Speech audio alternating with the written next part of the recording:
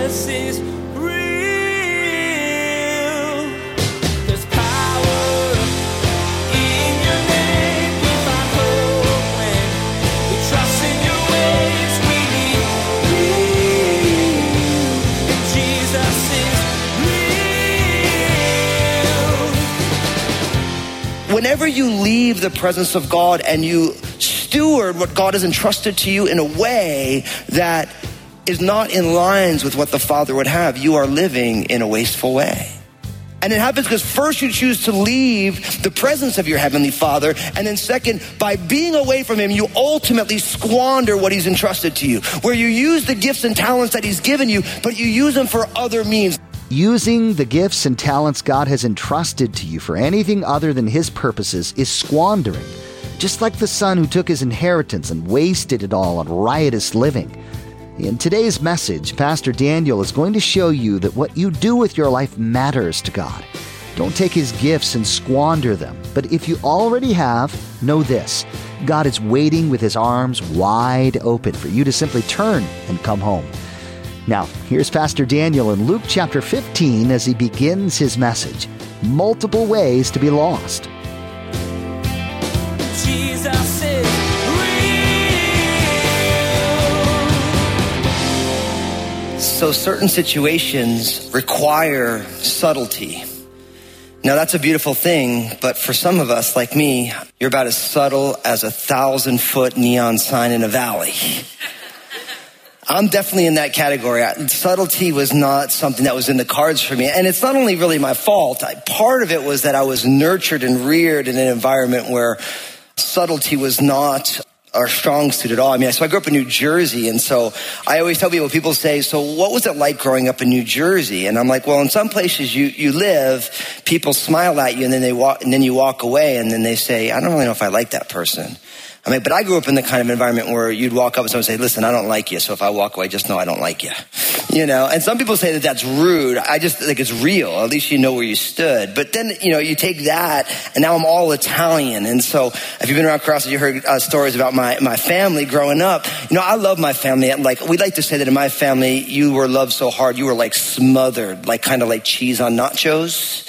You know, like you were loved and you knew it. But my family was something else. I mean, so, you know, when you're all Italian from New Jersey, there's just a lot of people and it's really loud. And so really growing up, every Sunday night, I would call it now an open house, that anyone was welcome to be there and nobody got an invitation. Everyone just came when they wanted to. And I remember one time asking my mom about this, be like, Mom, like, you know, what happens if we run out of food? She's like, we're Italian. We never run out of food. And so it was like one of those things where people would show up and everyone would have their hands full of food. And it was always a thing. Now, you know, you say Sunday night dinner, but really it began at about 3:00 on Sunday.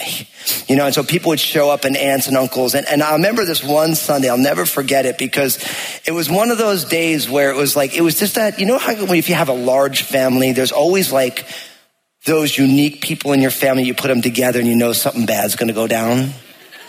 So it was one of those Sundays where it was just like, it was the right collection of aunts and uncles and people who I thought were aunts and uncles, but they were really friends that were kind of like family, but they weren't really family. And so sure enough, it's just one of those days. And I remember all of a sudden, I hear my aunt at the front door being like, hey, Jody, there's a boy here and he looks like he's going to a costume party.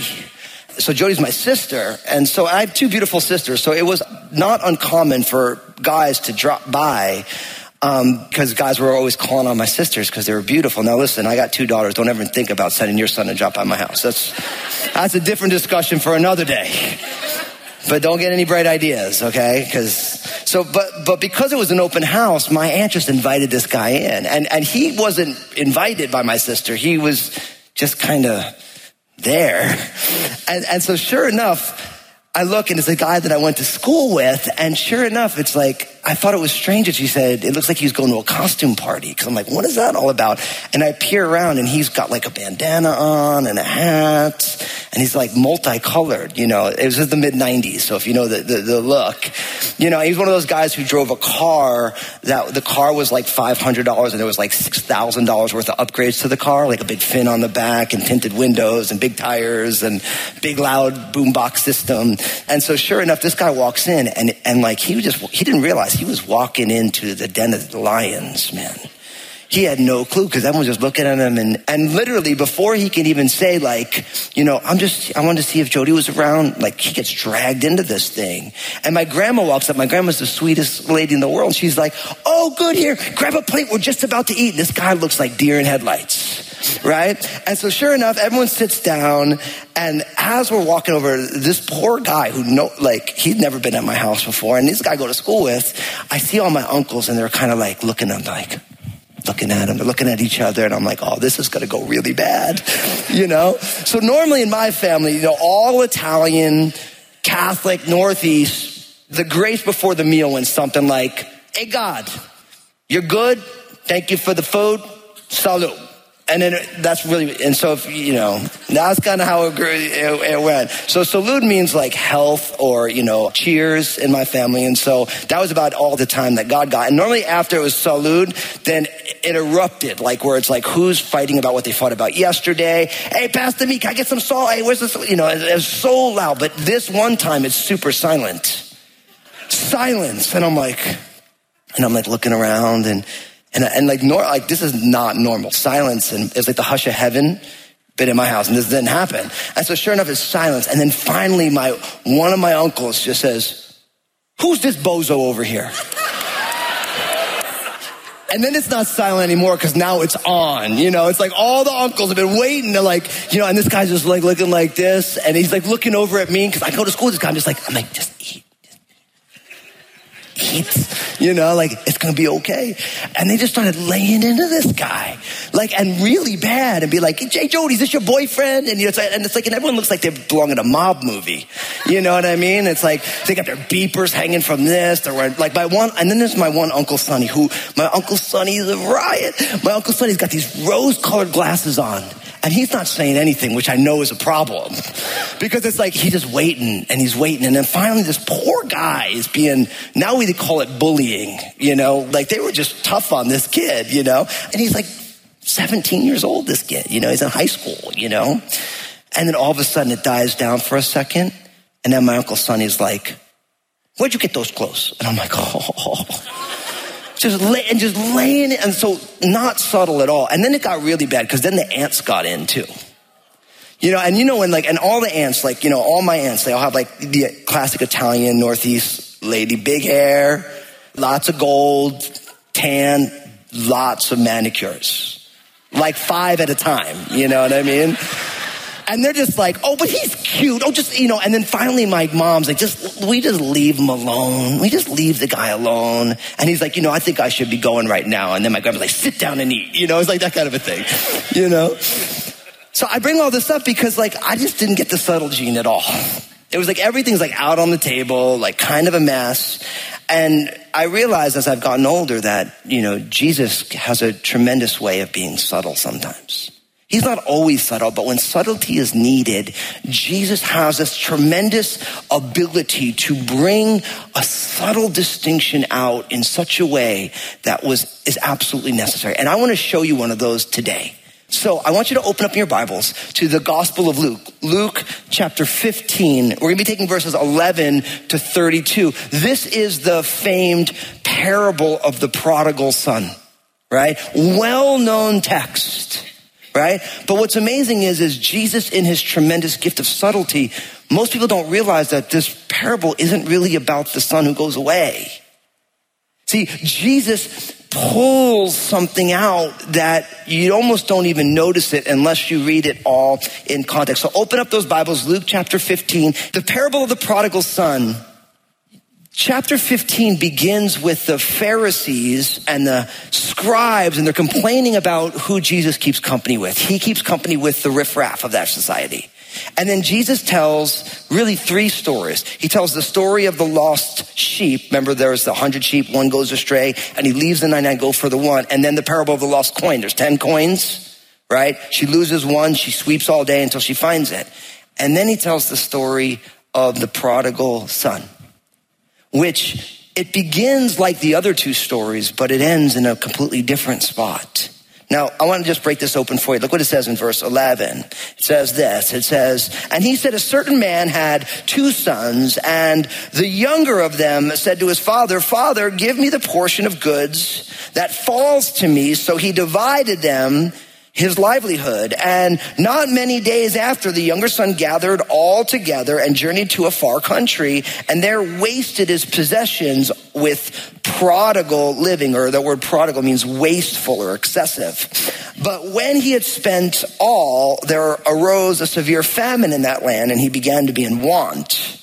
And then he went and he joined himself to a citizen of that country, and he sent him into the fields to feed swine. And he would gladly had filled his stomach with the pods that the swine ate, and no one gave him anything.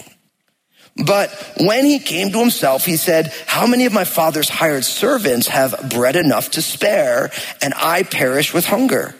I will arise, and I will go to my father, and I will say to him, Father, I have sinned against heaven and before you, for I am no longer worthy to be called your son. Make me like one of your hired servants. And he arose and he came to his father. Now stop right there.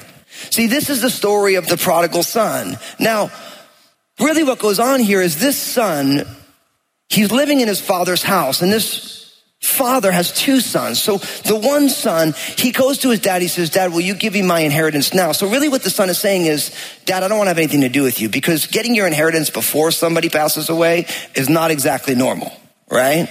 So he's coming and saying, look, I don't want to have anything to do with you. Can I get the money now? And the father decides, yes, you can. And he gives his son, and the son decides to take it, and he goes to a far country, and he lives excessively or prodigally. I'll say it to you this way, that you and I, we can get lost when we leave and we squander.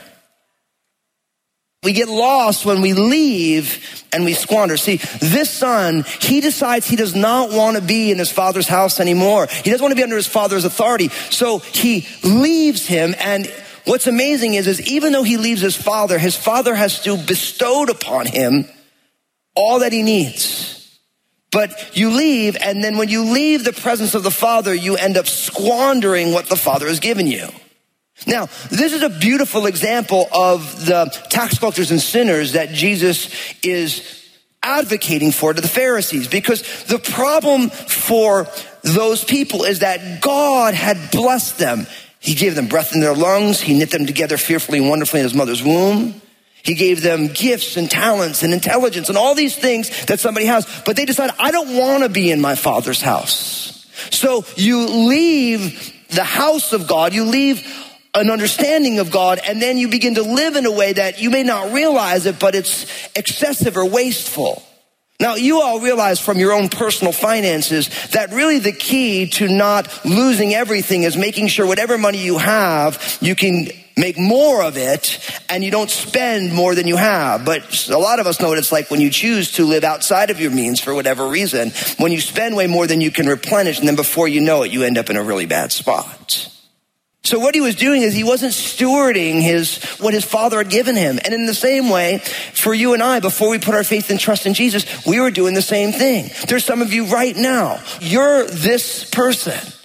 Now, maybe you're not to the extent that the prodigal son was in, because later on, the older brother says that he spent all of his money on harlots or prostitutes, and I'll let the hearer understand, But whenever you leave the presence of God and you steward what God has entrusted to you in a way that is not in lines with what the Father would have, you are living in a wasteful way. And it happens because first you choose to leave the presence of your Heavenly Father. And then second, by being away from Him, you ultimately squander what He's entrusted to you. Where you use the gifts and talents that He's given you, but you use them for other means. Now, I look at my own life and I see this in my own life.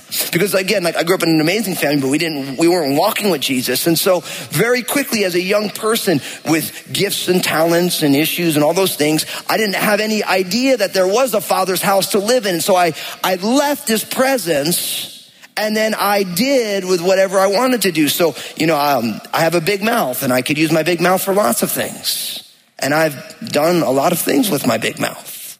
I've hurt a lot of people and said a lot of wrong things. I have a quick wit, which means that, my pastor used to say, Daniel, you have the gift of hopping the ball, which means you just go back and forth all day with witty comments and stuff like that. And I would use that to hurt people. I remember when I first came to know Jesus, there was a friend of ours, her name was Sarah. And Sarah really thought that our friend Chris was really a handsome guy. But she would never tell him. And I remember one day, I was just in one of those moods. And I was getting like, we were all sitting there, all of our friends. I'm like, Sarah, why don't you just tell Chris you think he's beautiful? And I'm like, come on, we all know you dig his chili. I was just giving her a hard time. And I'll never forget it. Sarah just started to cry. Because I wasn't in New Jersey anymore. So you didn't talk that way, And I remember I felt so convicted of the Spirit. And the Lord was like, Daniel, I've given you a mouth not to hurt your friends. And I was like, oh. But I'd taken what God had given me and I was using it for all the wrong things, right? And listen, there's some of you right now, this is where you are. You have received gifts and talents, all sorts of things from the Lord, but you have left his presence and now you're squandering it with wasteful living. Now, what goes on for this guy is him squandering his resources. That was his fault. But then you couple on it some situations that were outside of his control. What ended up happening was he squandered it and then he walked right into a famine. So he lost everything he had and now there's external circumstances that are now pressing in. There's a severe famine in the land. And what you end up finding is now he's in want. And so what this young man who's been having such a great time, leave out of his father's house, life of the party, everything he needs, now he's in want and nobody can help him because there's a famine. So what he ends up doing is he links himself up to a man who herded or shepherded, so to speak, pigs. Now, for a young Jewish man, this was the worst job ever. Pigs in that culture were considered unclean. And if you like bacon, you just thank Jesus for the Jerusalem Council every single day. You'll get it later. Just write that down. You write it down, you get it later. And so what ended up going on is for this young man, he's in such want that he's not only feeding pigs, which was completely a detestable vocation for him, but he's looking at the pods that the pigs would eat and he's lusting after that food. And listen, this shows what happens when we get away from the Lord long enough and we squander what he's given us enough. We begin to desire pig's food. And unfortunately, some of us know what this is like. Some of us know what it's like to be so far away from God and so given over to things that are so wasteful and excessive that before you know it, the pig's food looks delicious. And any of us who've been in the depths of addiction, you know exactly what I'm talking about. We've been there. We've seen that stuff where the most egregious, disgusting things look like something that would be a gift at that moment. But then all of a sudden, notice what it says, verse 17. But when he came to himself, he said, how many of my father's hired servants have bread enough and to spare? I perish with hunger. I will arise and go to my father's house. And I'll say to him, Father, I have sinned against heaven and before you. And I am no longer worthy to be called your son. Make me like one of your hired servants. And he arose and he came to his father. See, all of a sudden he came to himself. Now listen, I think there's some of you right now, you're coming to yourself right as you hear that. You're like, that's you right now. You're looking at your life and you're looking at the things that you desire and you're saying, I am desiring pig's food right now. And right now, in this moment, you realize that in your heavenly Father's house, there is more than enough. And even though you've made a ton of mistakes, you know that in your Father's house, there's grace and there's blessing and there's forgiveness. And I'm here to tell you, you need to come to yourself and you need to decide to come home. You're hearing this right now because God is saying, I don't want you to be away. I want you to come home. But you have to make that decision. He comes, all of a sudden, he's reminded of his Father's house and what it's like in a place of peace and grace. Now, what I think is beautiful is he begins to rehearse his speech. Father, notice he says, I've sinned against heaven and before you. I've sinned against God and I've sinned in your sight. Now this is powerful because this is what sin really does. Really you sin against God and then you sin in the presence of people, right?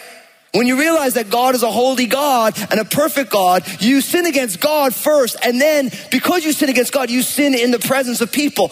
King David said almost the same thing. Psalm 51 verses 1-4. When he realized what he had done, this is what he says.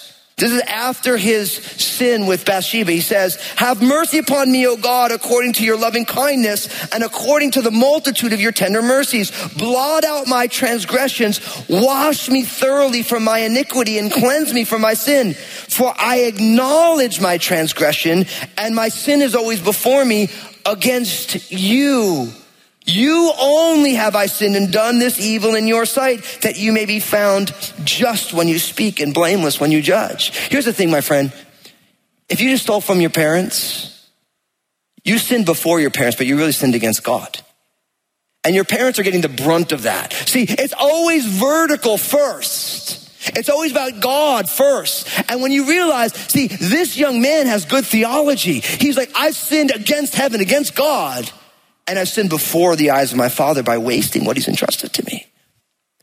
See, you get lost when you leave and you squander. Because your life is about you stewarding the gifts that God has given you. So he decides he's going to go home. Now, look at what happens, middle of verse 20.